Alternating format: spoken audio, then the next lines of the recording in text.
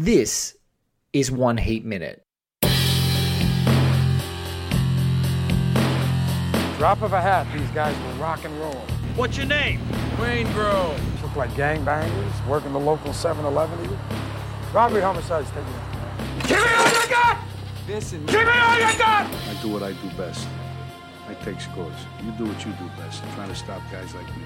A podcast dedicated to all 170 minutes of Michael Mann's LA crime opus Heat, 1 minute at a time. Ladies and gentlemen, welcome to One Heat Minute. I'm your host, Blake Howard, and joining me today, well, it's a person that I've really wanted to be on the show for far longer than most. She's been a very busy person, but I feel like the person that is joining me today on One Heat Minute in this moment that is such a pinnacle moment for the entire film, in a film moment that's discussing the dreams and aspirations of these two iconic characters and these great actors in this Kate Mantilini's coffee scene, is an exceptionally talented and poetic writer who I've been watching musing very recently over a single film in many articles, and it's been sort of like I've been watching her like a kindred spirit going, this is a person who gets obsessed with movies in a very similar way that I get obsessed with movies, where sort of that movie can become like a place where you can meditate on in many different forms. That person is Joanna Di Mattia. She is a writer and a film critic, and she's even committed thousands of words in a thesis to this very film that we're talking about. And that film that she was obsessed about, not Heat, but the film she was obsessed about was Luca Guadagnino's Call Me By Your Name. Joanna, welcome to One Heat Minute. It is a pleasure to have you. Thank you, Blake, for that very warm welcome, and for pointing out to everybody listening that I am an obsessive person. Look, I did. It's in the best possible light. I'm like, oh, this is here she goes again. Is my basically my what I'm looking forward to when I follow Joanna on Twitter. I'm just like, oh, here we go. This is something else I'm going to like reading. Hit like, save that for later, and then as I'm usually on a commute or get a break, I'm like, this is what I'm going to dive into and listen to. But as I said, look, 93rd minute of Michael Mann's 1995 crime opus, 92 minutes exactly, an hour and 32 minutes if you are looking at it on your original theatrical cut Blu-ray of Heat. And we're here. Where you've written about this film before too. I have, yeah. Oh, well, it was a long time ago when I did my PhD. And I probably wasn't thousands and thousands of words. I think I might have exaggerated it, actually. It's probably like 1,000 words. And it was part of a chapter that was looking at mythologies of white male heroism kind of falling down and falling apart in 1990 America.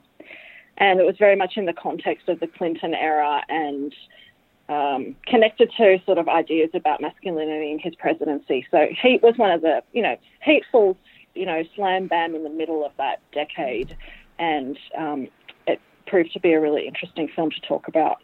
Oh, most definitely. And that decade and decades past, that strange sort of new Hollywood Cassavetes kickoff era that sort of culminates.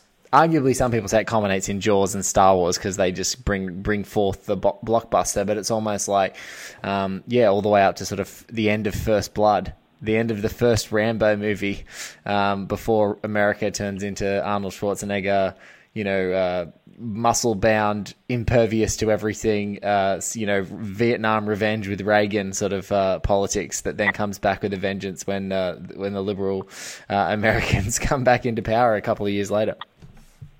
Yeah. My thesis was very much, in contrast to that hard-bodied masculinity of the 80s, and was looking at how the male body was basically turning soft and was kind of under pressure from a variety of sources. Anyway, I don't want to bore our listeners with details of my PhD from many years ago, but what was so interesting about it, I actually pulled it out to have a look at it in preparation for this to remind myself of what I used to think, and it's just how little has changed. it's gone, we're back, I think, there's like these cycles of kind of remasculinizing and feminizing, and like it's just this kind of wheel that never stops spinning. It's so funny that you say that, because my dear friend Maria Lewis, we often text about films. I'll get a random text, and she was watching Lethal Weapon for the first time the other day, and it sort of fits right in this period. And she wrote, "There has never been a worse time for human beings physically than 1986 to 1993." Which I think is perfectly apt for our conversation. It's exactly that moment where people are like, no, Sylvester Stallone is impossible. He's this impossible human, and so Schwarzenegger. But I don't think people are going to be bored, Joanna. I think that's exactly why, that's why people keep going back to this movie in this weird sort of cyclical way. It sort of it's very canonical, and then it's also, fits right in, and also fits into other decades and eras and stuff. But look, let's get to the minute at hand. Let's dive into this. Let's dive into this bad boy. So Joanna and I are going to watch this amazing 93rd minute of Michael Mann's 1995 crime opus Heat. We're going to watch it together. You guys are going to listen along, and then we're going to come back and talk about it. Recurring dream. I'm sitting at this big banquet table, and all the victims of all the murders I ever worked are sitting at this table, and they're staring at me with these black eyeballs because they got 8-ball hemorrhages from the head wounds. And there they are, these big balloon people, because I found them 2 weeks after they'd been under the bed. The neighbors reported the smell. And there they are, all of them just sitting there. What do they say? Nothing. No talk? None. Just, they don't have anything to say. See, we just look at each other. They look at me. And that's it. That's the dream. I have one where I'm drowning. Oh, the devastation of this sequence being broken into bits. I'm so sorry. I know. I'm so sorry. But there's a lot of meat, besides the fact that it's sort of slightly clipped. I think we get the essence of Vincent's awesome dream there, and watching Neil react. What a minute.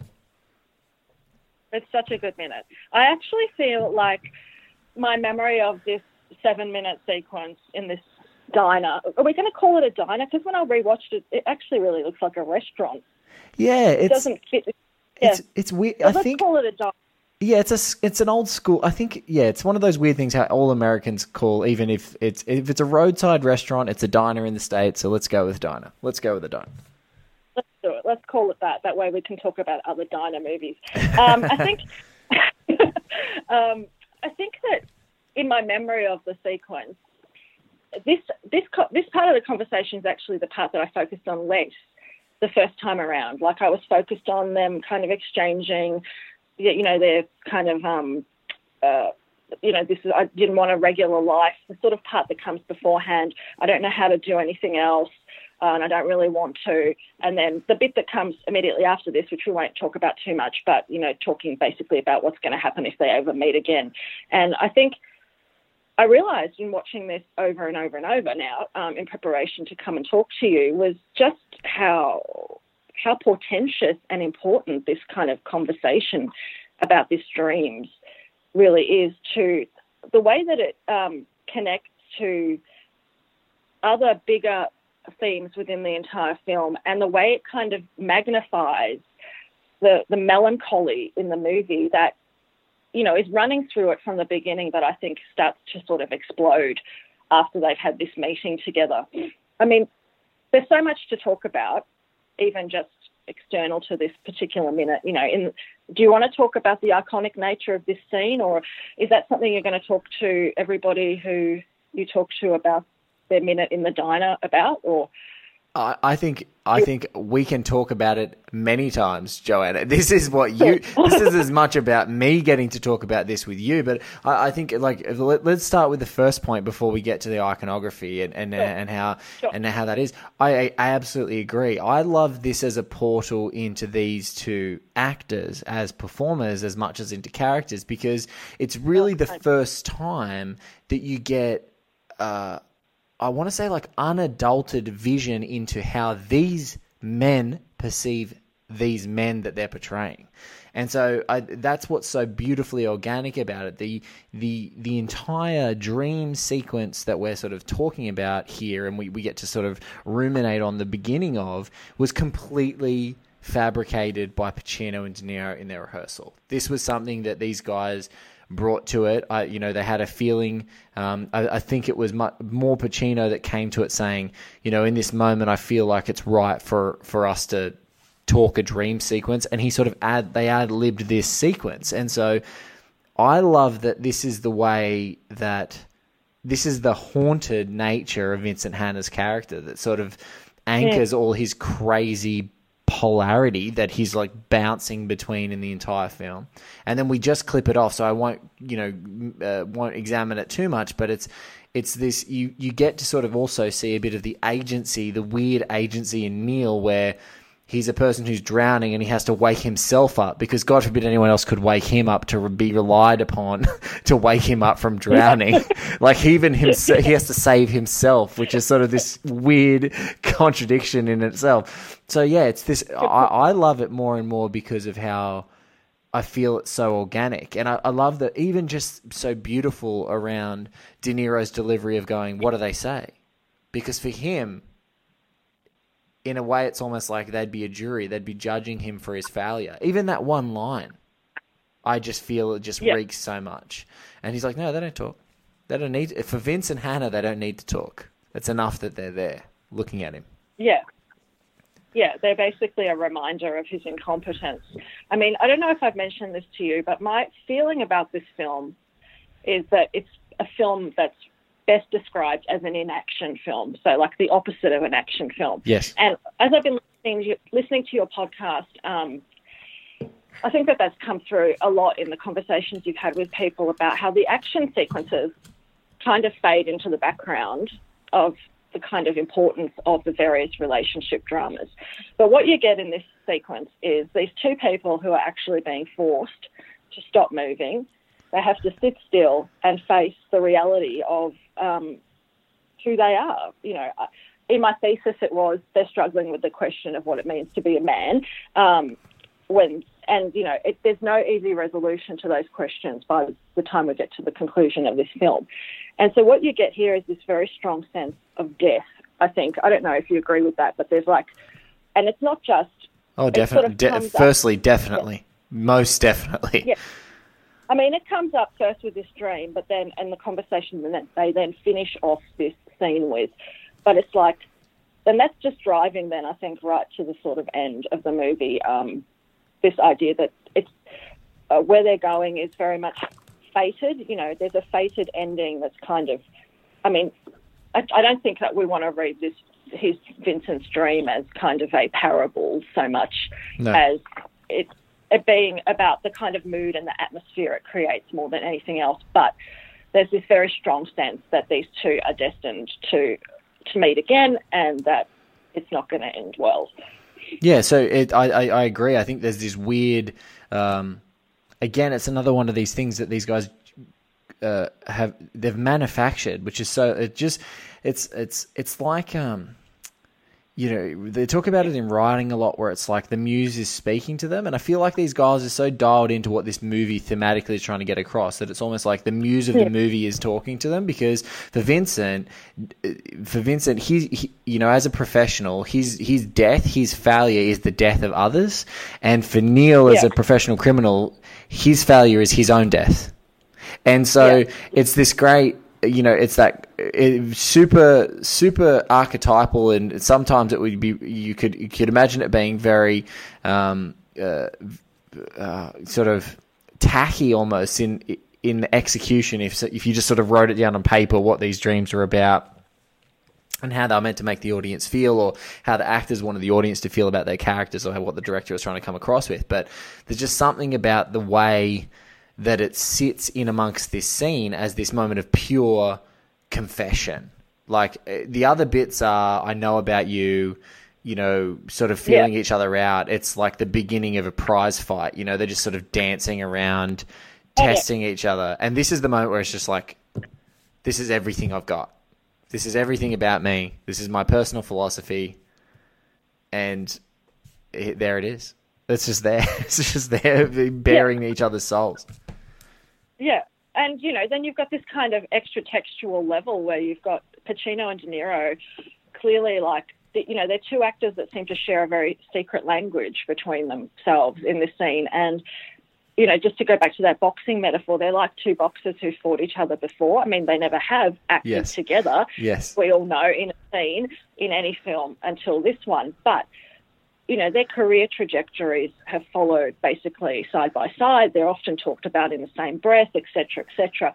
So they know each other's moves. And, you do get in this scene, contrary to popular opinion about Pacino being all bluster and, frenzy, I think you get a distillation of both their performance styles perfectly in what they're doing when they face each other face to face here. I love that. I love that extra textual layer they're spoken about in the same breath.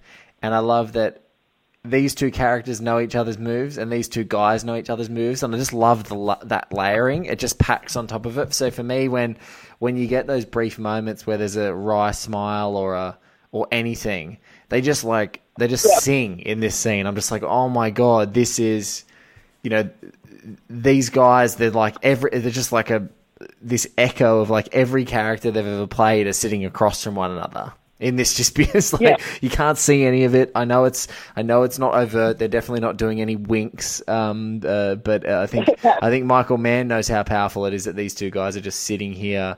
And one thing, Joanna, you said before, which I really liked, was, again, they can't move. So they're being able to sense each other's moves in this scene from a character perspective. The inaction, these guys are all about movement, the frenetic pace, the swagger of Vincent Hanna, the cold calculating, constantly checking the exits of Neil McCauley. But the fact that they're like locked in this little box of this diner, it then sort of, they have to know each other's moves in every expression. And I think there's just such an also wonderful parrying that's happening with all these expressions and looks and, glances and, musing, sort of pondering, looking off into one spot. And then I just love the pause that Pacino does. And then, De Niro rights the ship, What do they say? Yeah. What do they say? Could have gone on for hours, that scene, but he, kind of keeps the pace. What do they say? So great. But when you first watched Heat, I often have wondered whether people were underwhelmed by by this scene, by, what were we all really, I can't really remember what I was expecting, after the hype of, the two of them are going to be in this scene together, the first time they've ever been on screen.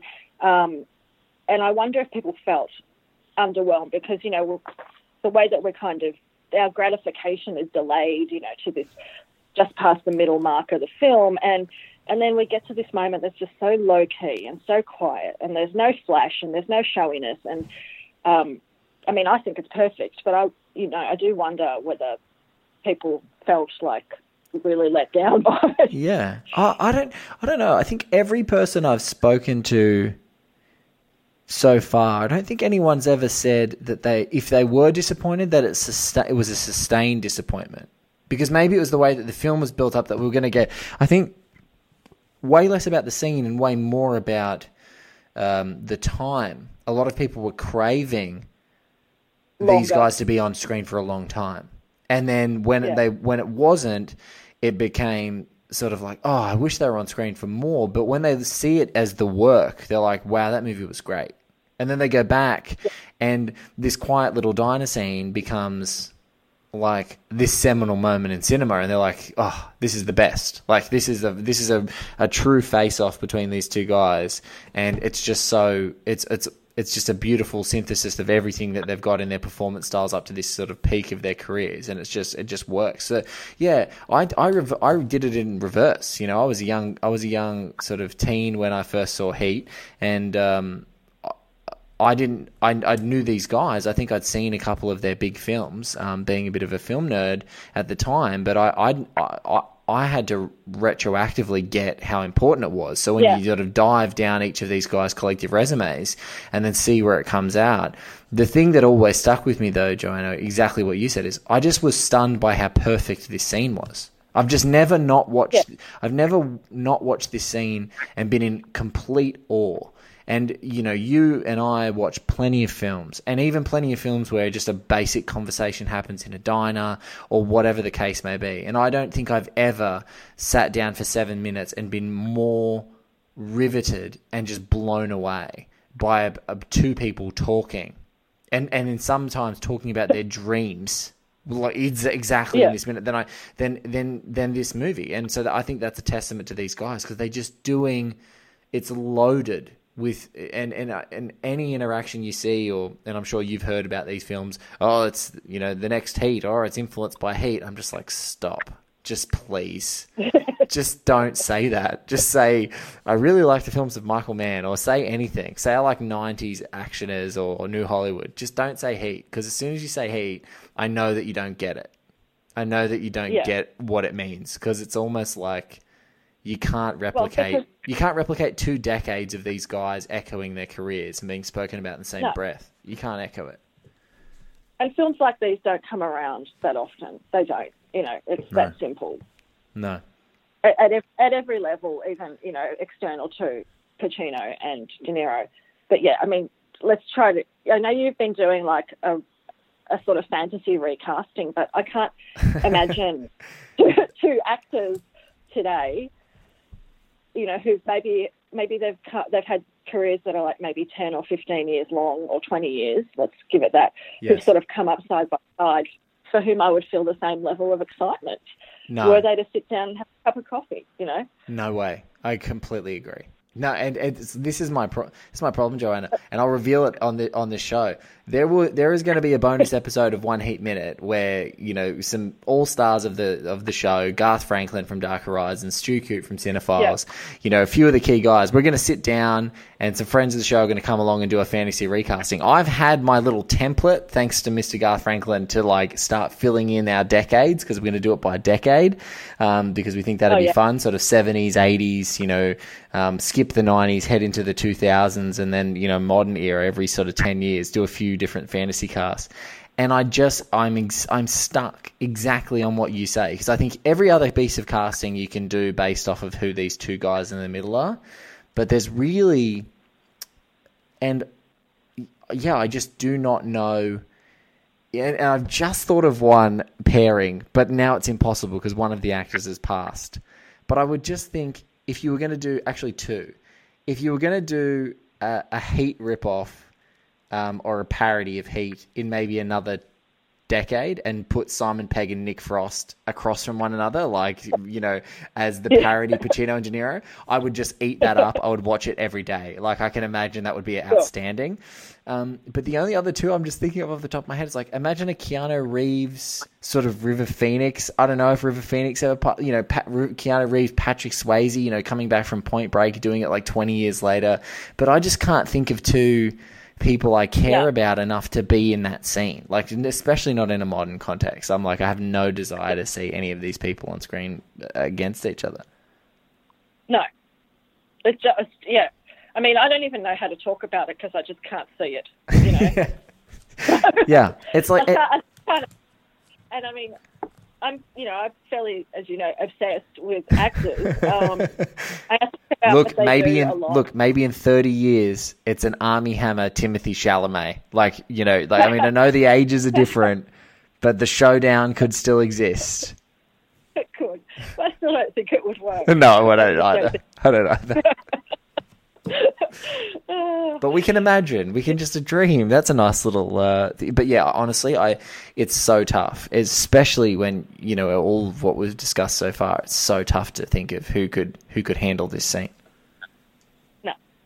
No one. I love that. No one. Okay, guys, that's job's done. Fantasy casting is done. Yeah. All right. Maybe we should move on. No, we can. We can move on. We can definitely move on. So, let's talk. I mean, we've sort of stumbled into it because we talked about it with the fantasy casting. But, you know, when this moment happens now, you know, and I'm sure you've seen a lot of these Heat clones. Do you think? What do you think about how this film is now placed in sort of history? Because you talk about it in your thesis from the sort of portrayals of masculinity perspective. Funnily enough, I did too in a thesis talking more about that as well, like portrayals of masculinity, but focusing on this and the Insider sort of displaced. We both had a debt to Susan Jeffords in our work. Yeah, remasculinization, right? Yeah, Susan Jeffords, amazing work. But it talks about those cycles. But what do you think has made people come back to this movie besides obviously the iconography of these two, you know, amazing actors finally going toe to toe? What do you think part of it is? Well, I think the very big part of it is just that it's a supremely well-made film. I mean, I think when I rewatched it in preparation to talk to you, I hadn't watched it for quite a few years, and I think what struck me yet again was there's just not a dull moment in this entire film. It's long, yes, I think we've established that. There's no moment that's not interesting or you know, well-paced, or where the dialogue ever falls flat. There's no performance that lets down the film. You know, it's just... And then I guess thematically, I think it's because of the characters, and I think it goes back to this idea that actually at the end of the day, it's a character drama, you know, with some criminal, you know, heist elements kind of put in for good measure. You know, that these are people who... They're kind of they're recognizable American archetypes that we know from, you know, we know from crime films, we know them from Westerns, we know them as these kind of loner men, and they just, I don't know, they just don't cease to be boring. I mean, I know we're not supposed to be interested in films about men anymore at all, but, you know, we are, and I don't know, And I think I'm it's... not sure I know the answer to it. I just know that I think when a film is a great film, it doesn't, you know, it is a part of the cultural moment in which it is birthed. Yes. But, you know, this story obviously was percolating for Michael Mann well before 1995. Yeah. So, you know, we read it in that context, but I don't think when a film is a great movie, it's a great film, it exists well beyond those boundaries. And it also, I think, like you said, for all the drama, and we love people. Michael Mann in this movies loves arguments that happen in a big volatile way, and then he also loves arguments and confrontations that are extremely civil. And I think he twists around your expectations of the arguments that are going to be really civil and the arguments that are going to be really volatile. Like my favorite one, probably in the film, the great argument is the Justine and Vincent when he leaves her after the celebration and party at the nightclub with friends because she doesn't want to ruin anyone's night. Like that's just amazing. But I think you're right. It's this centerpiece, that great premise of what would happen. You know, we're so obsessed and we've kind of been like programmed with the cat and mouse. Just that pulpy cat and mouse, cop v crook, you know, investigator versus serial killer, you know, take it through all the different genre variables. Like it's all there. And there's just something so outstanding about when the villain and the good guy or gal is sitting across from one another, just having a great old chinwag. Happens in Hannibal, the TV show, Silence of the Lambs. Like people just eat it up. And in this sense, it's like, we know that there's like a fatalism to what we're doing. Like this is going to end badly. But right now we're going to grab a cup of coffee and we're just going to share because there's no one who really knows how badly this thing is going to end and how certain that this thing is going to end with death than both of us. And I think that knowing, there's just something about that for me, like in this sequence and with these guys, and it was almost like them knowing, we were always going to do a movie together. we just were keeping pretty quiet about it. But the fact that they were knowing it was going to happen and knowing it was coming for this moment, I just go, that's just perfect every time. It's great. And then they built this amazing drama around this moment. Yeah. And the thing that's different, though, than what, than having, say, Clarice Starling sitting across from Hannibal Lecter and talking to him, is that in this scene, there's no sense of menace. I mean, there's something very ordinary. The two of them are quite ordinary in this moment. And I think what Mann gets to there with both of these characters, and which permeates it from beginning to end, is that they're very human, and that's what interested me when I wrote about the film, was that they're not these kind of hard-bodied heroes. They're kind of wounded. I mean, Neil doesn't stop until he's basically felled by a bullet, but he knows he's at the end of the road, and but he doesn't know how to do anything else. And there is a sadness, perhaps some might argue a patheticness about that, but it's about existing within a sort of social framework where there are no other options for you. There's no other way for you to know how to be. And, I actually find that quite sad for both of their perspectives, that they've chosen this, obviously. They've made the choice to live their lives this way. But they're making choices within a kind of world that hasn't really offered them any other way. Well, they see no other way to be themselves.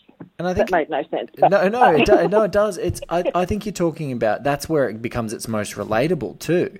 It's like, because people have this certain approach where they're like, I can't imagine doing. You hear about it with people with careers, and I got a friend who works with his hands, and he's a metal worker, and he had a really horrendous back injury. And I remember even talking to him, he was just like, there was a point prior to his mapping out a rehabilitation plan that he was going to have to change jobs, and for this guy, like, changing his entire life of what he loved doing, and everything that he built his life around, and how his family worked in that sense, changing that was almost like death. I don't know how to do anything else.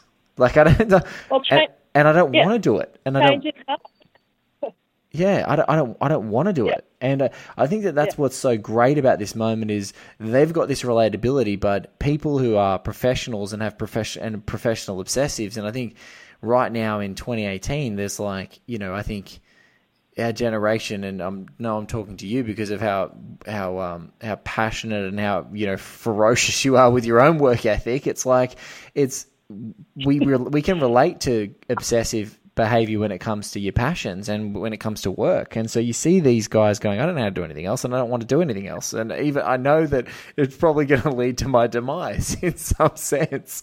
And for us, it might not be being felled by a bullet, as you said, but it's like there's something so deeply relatable that you're just completely and wholly drawn in. And I think this is, for all the really cool stuff that is around this minute, the 93rd minute that we're talking about, the cool, very, very archetypal, but equally awesome, I will not hesitate, not for a second, like that stuff. There's this deep relatability of like, I'm motivated by the fear of failure, and I'm motivated by fear of running out of time to do what I want to do. Like, everyone can relate to that. Yeah. Should we return to the minute? Let's do it. Let's get to this minute. Let's get to this minute. Let's talk more specifically about, what would you like to cover specifically? What have we missed, Joanna? What did you want to cover? Well, I really want to talk a bit more about Al Pacino as an actor, and also just about the location of the diner, which I find is quite interesting because, I'm sure you've seen Thief, Michael Mann's first film. And, yes. And for me, like, the most memorable scene from that entire film is this 10-minute diner scene that happens there, and it's just really beautiful. James Caan and Tuesday World, yep. Yeah. Great scene. Yeah. And, it's a very, very different scene to this, and it goes for like 10 minutes. Yes. And it feels longer. It feels quite expansive, but it's really quite raw. And again, it's these two people with nowhere to run.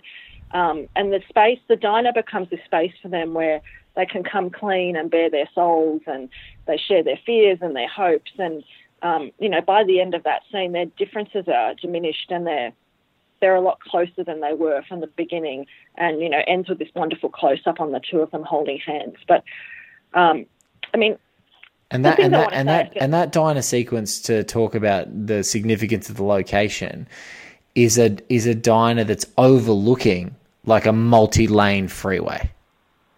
Like the cars are streaming past. So it's like all these, it's this great conversation about, what they both want out of life, and people are just the highway of all these dreams and all these lives are sort of streaming past them. And it is, I like to think of that particular scene, that 10-minute sort of wonderful like essay on a relationship is almost sort of done and contrasted and ruminated on and expanded and twisted and tweaked in like 7 scenes in Heat.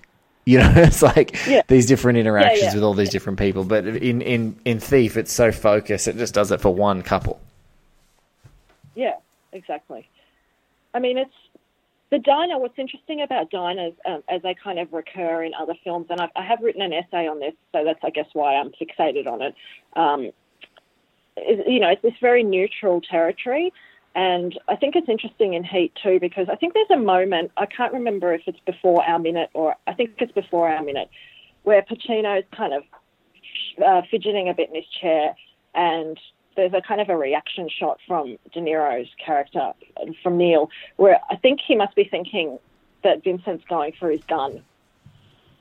And I think I've read like some commentary where people have interpreted it as that. And I always think, well, why would he pull his gun out in the middle of a diner in front of all of these people? Like, this is it's a safe space, really. It's, it's not like they've had a meeting under a bridge in the dark where no one else can see them. They've gone to a public space where, where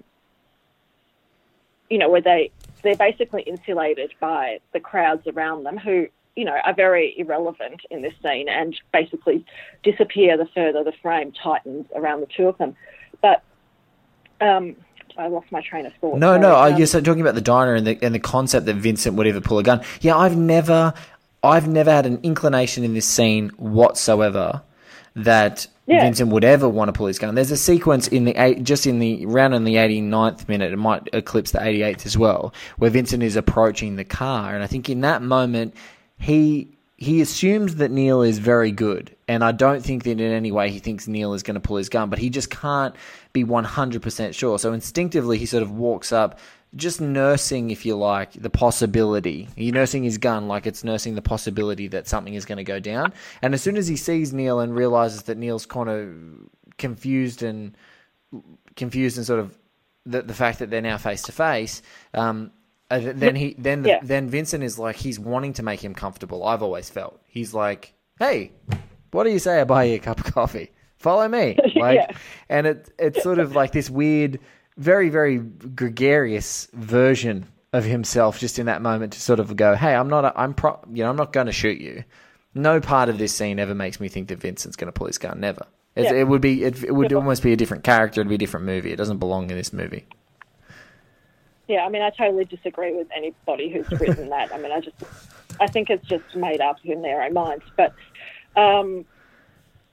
the thing that's interesting about it is this space is a safe space that enables communication. So when people sort of sit across from each other, there's something almost slightly confrontational about it, but the entire scene opens immediately as the opportunity for disclosure. And that's kind of the key dynamic there. And, you see that, I think it kind of hits its peak at this minute that we're talking about, because as soon as you start talking about your dreams, you are, you're touching on something that you don't really understand, you don't really have a full grasp on. You're revealing a new level of vulnerability, I think, too. Agree, definitely. And I think let's dive straight into Pacino's performance here.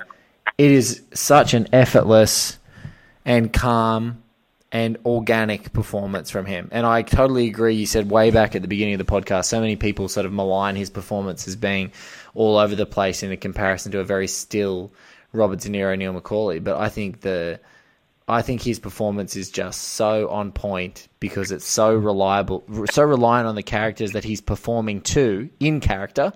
All the crooks, he just seems to turn into like a manic lunatic around criminals, but it's just to keep them completely on their toes and keep them off balance so that he can maintain control. It's very controlled performance, I think. Everything he does, I think, in this film is in service to the script and is in service to the scene, and as you just said, in service to what Vincent needs to give to the person that he's playing off. So I did come across something today that I hadn't heard before. There was a Q&A that was done with Christopher Nolan, I think it was 2 years ago, on the occasion of the 4K release of the film. Yes.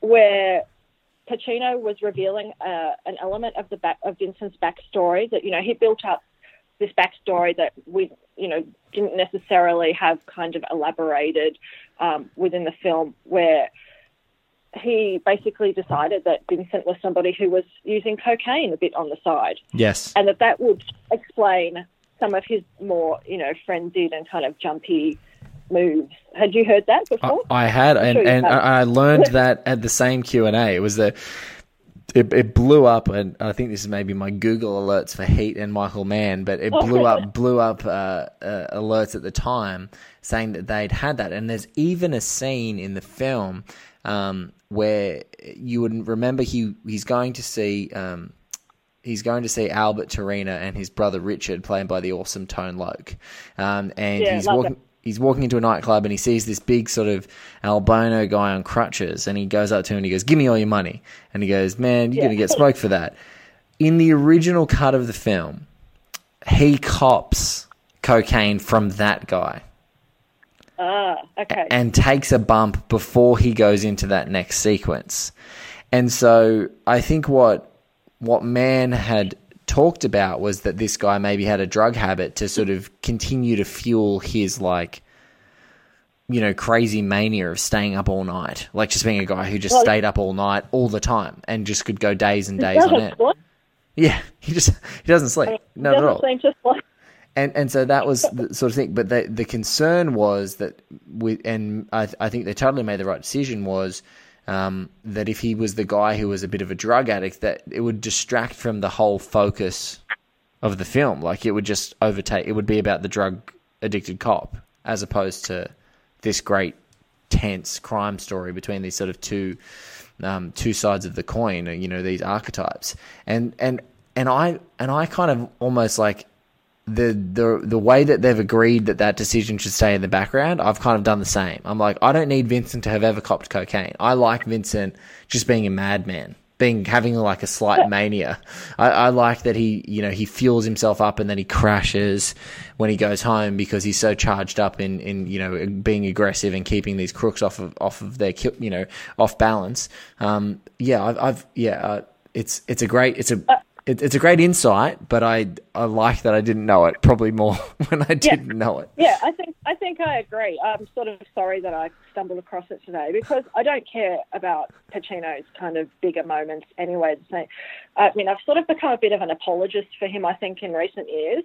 I mean, even some of the work that he's done that has been bigger and brasher and louder. But, like what you said, what he does here in this moment when he's recounting this dream is a reminder for people who maybe have forgotten of what it was about him when he came up in the 70s that was so great, which is a combination of stillness and physicality, this kind of nervous tension that he has in his body that you can almost feel him buzzing off the screen, and his ability, I think, to convey so much story with his enormous eyes. And this quote, I've always loved this quote from Marsha Lucas when there was all this controversy about whether to cast Pacino in The Godfather because Robert Evans thought he looked like a troll, and he wasn't glamorous enough, yes, to play Michael Corleone. And Marsha Lucas, George Lucas's wife,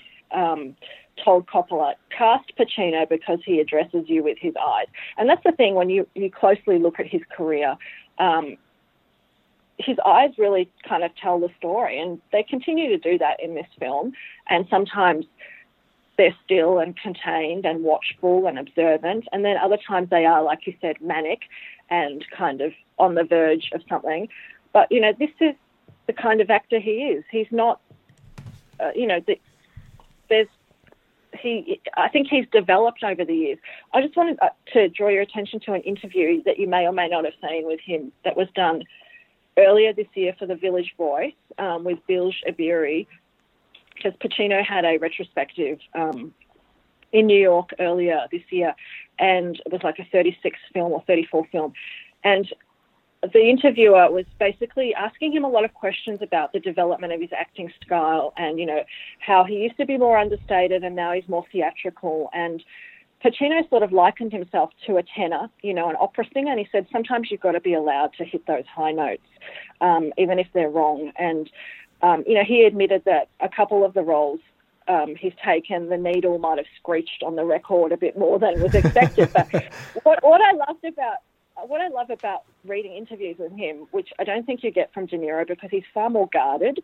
Yes. And you see that if you ever see either of them being interviewed side by side, is that Pacino has a lot of self-awareness and a lot of interest in discussing the craft of acting. And the thing that he said in this interview that I loved, and I know this is going off topic a bit, but was that, actors should be allowed to fail and to struggle a lot more than they are. That people are obsessed with this idea that things always have to work. Everything works in heat, but, inevitably when you talk about him alongside De Niro, people will do these comparisons, and I think the conversation around Pacino has gotten to be a lot more about him, hamming it up, and, maybe that's what he's doing. I don't know, but maybe he is trying different things, and I find that interesting because I think if you do the same thing as an actor for 60 years, you probably stagnate and die. I completely agree. And his eyes, I think his eyes, just talking about not only this performance, but the sort of seminal moment that sort of kicked his whole career off as Michael Corleone. He's in a restaurant, kind of a little old Italian diner sort of scene, if you will. He's there, and he's across from Sollozzo, and he's across from the Crooked Cop there. And McCluskey. God damn it, I love that movie so much. Anyway, so he's sitting from Sollozzo and McCluskey, and he's sitting there, and there's the wonderful swelling precursor to him deciding to take the shot after he comes out of the toilet. The sound evaporates from the conversation, and it sounds like the elevated rail outside. Coppola focuses on it, and the sound starts to be getting louder and louder and more deafening. The eye acting that he does in that moment, where he's trying to maintain his cool and not show his cards, as well as you are watching his internal torment of, like, he knows he's on the precipice.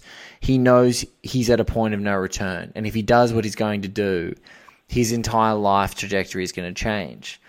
And maybe in whatever that takes to do, 15 or 20 seconds, you see the sophistication of a performer who not only knows how to convey something so magnificently just as an actor, but how to do it for cinema, because there's a huge difference. And he's a guy who's been a theatrical performer as well, but there's a huge difference in acting for the cinema because so much of it is relying on your ability to convey emotions just with minor touches and subtlety and just minor nuance. And I think in this scene, that's what blows me away, is the ebb and flow of the emotions that they're delivering with one another. So at the beginning of the scene, Pacino's eyes look a little bit more deadened, a little bit more cagey. But in our minute, and I've just been watching it, on silent, on mute as we've been talking. In this moment where he's outlaying the dream, there is such a candor and a friendliness and a fraternal bond that he's just sharing, and it's just completely unguarded in his, and it's everything about it is in the eyes. The pace of his, he complements his voice and his movements, and even there's like a flicker of his fringe that just won't go away. It's the most perfectly accident on non-accident fringe of all time, and it's almost Superman level. That's how good it is, and it's there, and he's just so unguarded. And it's so perfect. He just looks, and there's like this intense sharing between them, and focus and attentiveness to each other's eyes, that you're just like, how many actors can even do that? Who can even access this? And I think it's also the great directors that he works with allow him the canvas to not have to do it completely physically and go completely crazy. He can sit at a table and be intense, and it sort of feels a little bit more muted than, say, something like The Devil's Advocate, where he's like going over the top all the time instead of just being focused, stuck to a table, stuck to a pew in a church, stuck to a ringside seat in there's those moments that really sing in that movie as an example, and that's one of those ones that the record scratches. I love that analogy. But this take, speaking of perfection, this is the 11th take of this scene that we're seeing on the film. So it took 11 times to hit this pinnacle that we're talking about right now. It took 11 goes to hit this exact, organic feeling conversation. Well, I hope that, I'm pretty sure they chose the right one. I mean, sometimes it's not because, take 5 was terrible. It's that take 11 has got something in it that's, maybe just a little deeper. I always would love to see. When I interviewed Luca Guadagnino just to talk about Call Me by Your Name, completely I knew it was going to happen, and I love it. No, I'm just kidding. I'm just kidding. Thank you. I asked him, how many takes did you do of the final scene when Timothy Chalamet is staring into the fireplace? And he said, well, we did 3, or did he say we did 7, and we went with the 3rd. I can't actually remember now why I've brought this up. But, no, what he told me was that in every take there was something good, but the one that we chose just felt like it was the right take. So it's not, I'm just saying this to say that doesn't mean that the others are necessarily dreadful. No, I think it's about the transition of emotions. Because I think that the scene that you... by the 11th take, you'd be exhausted, Yeah, so, you would think that. They shot this in the middle of the night too, and they do have a look of tiredness about them. I think the two of them, and when you get tired, when you're tired, you become more vulnerable. You become more open, and that I completely agree with you about that warmth that's in his eyes. There, it's almost like maybe the only time we see it in the whole course of the film. Yes. There's not another moment where... Actually, there is. There's one moment that maybe he's equally as warm. And it's when he's admitting to Justine. She's like, could we make this work? And they're in the hospital emergency room. And he's like, no, we can't, basically. He's like, as you said, all I am is what I'm going after. And it's that surrender... tiredness, surrender of the fact that the relationship is over, surrender to the fact that he's a professional obsessive. There's just this sort of calm that comes with that, where he's like, this is as calm and as candid as you get. It's no hostility, even if it's civil. There's none of this kind of quiet hostility. There's just this scene and this moment. Well, ladies and gents, Joanna Di Mattia, thank you so much for being a part of One Heat Minute. This has been an unreal conversation, and thank you for bravely putting your hand up for one of these seminal minutes. I think a few people have been pretty fearful of tackling it, so they haven't asked. But I'm extremely happy that you came along for the ride for this moment and got to sort of unpack everything that we discussed. Thank you again so much. Thank you, Blake. Thanks for having me on. You are more than welcome. Guys, the best place you can find Joanna Di Mattia is in the Twitter sphere at Joanna DiMattia.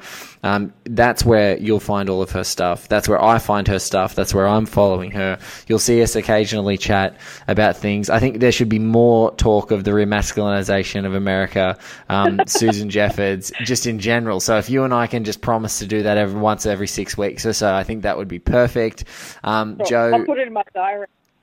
We'll put it in the diary. We'll do a calendar reminder for each other to do that. Guys, Joanna writes all over the place. Senses of Cinema is where you can probably see her most recent stuff. Kill Your Darling. She freelances for The Age if you're in Melbourne. You'll see her at stuff. She's recently in Screen Education for one of her other pieces on Call Me By Your Name. So you can find her all over the place, but stick to Twitter because that's how I find her stuff. Thank you so much again, Joanna. Have I missed any place that these folks can find you? I also write for Acme quite frequently. Awesome. Yeah, I haven't written for The Age for a while, but I did have an article on Al Pacino in The Godfather published in The Age, which people might find interesting. There we go. That's a good one. I might Quite find. a few years ago. See if I can find that link and add it to our 1 8 minute post to go there. Look, thank you so much again for being a part of 1 8 Minute, Joanna. I'm sure if I can wrangle you back, we still have, as we're at the 93rd minute, we've still got around 77 minutes to go of this movie. So I think we've still got plenty of time for you to come back. So I'd love to have you back if you'd come back. I like to make people promise on the show. This is what I do. Yeah, I'd be very happy to. Lovely. Guys, thank you so much for listening to 1 8 Minute. It would not be nearly as fun to do this in a vacuum, but as you can see, I just keep bringing these amazing people to talk to me around the campfire that is Michael Mann's 1995 masterpiece, Heat. Thank you, Joanna, again for joining me. Thank you to Mr. Garth Franklin for our web design, Mr. Paul Davies for our awesome theme, and thank you guys. We will catch you again on another episode of 1 8 Minute and another scene from this diner, another minute from this diner, a few more to go just around the corner.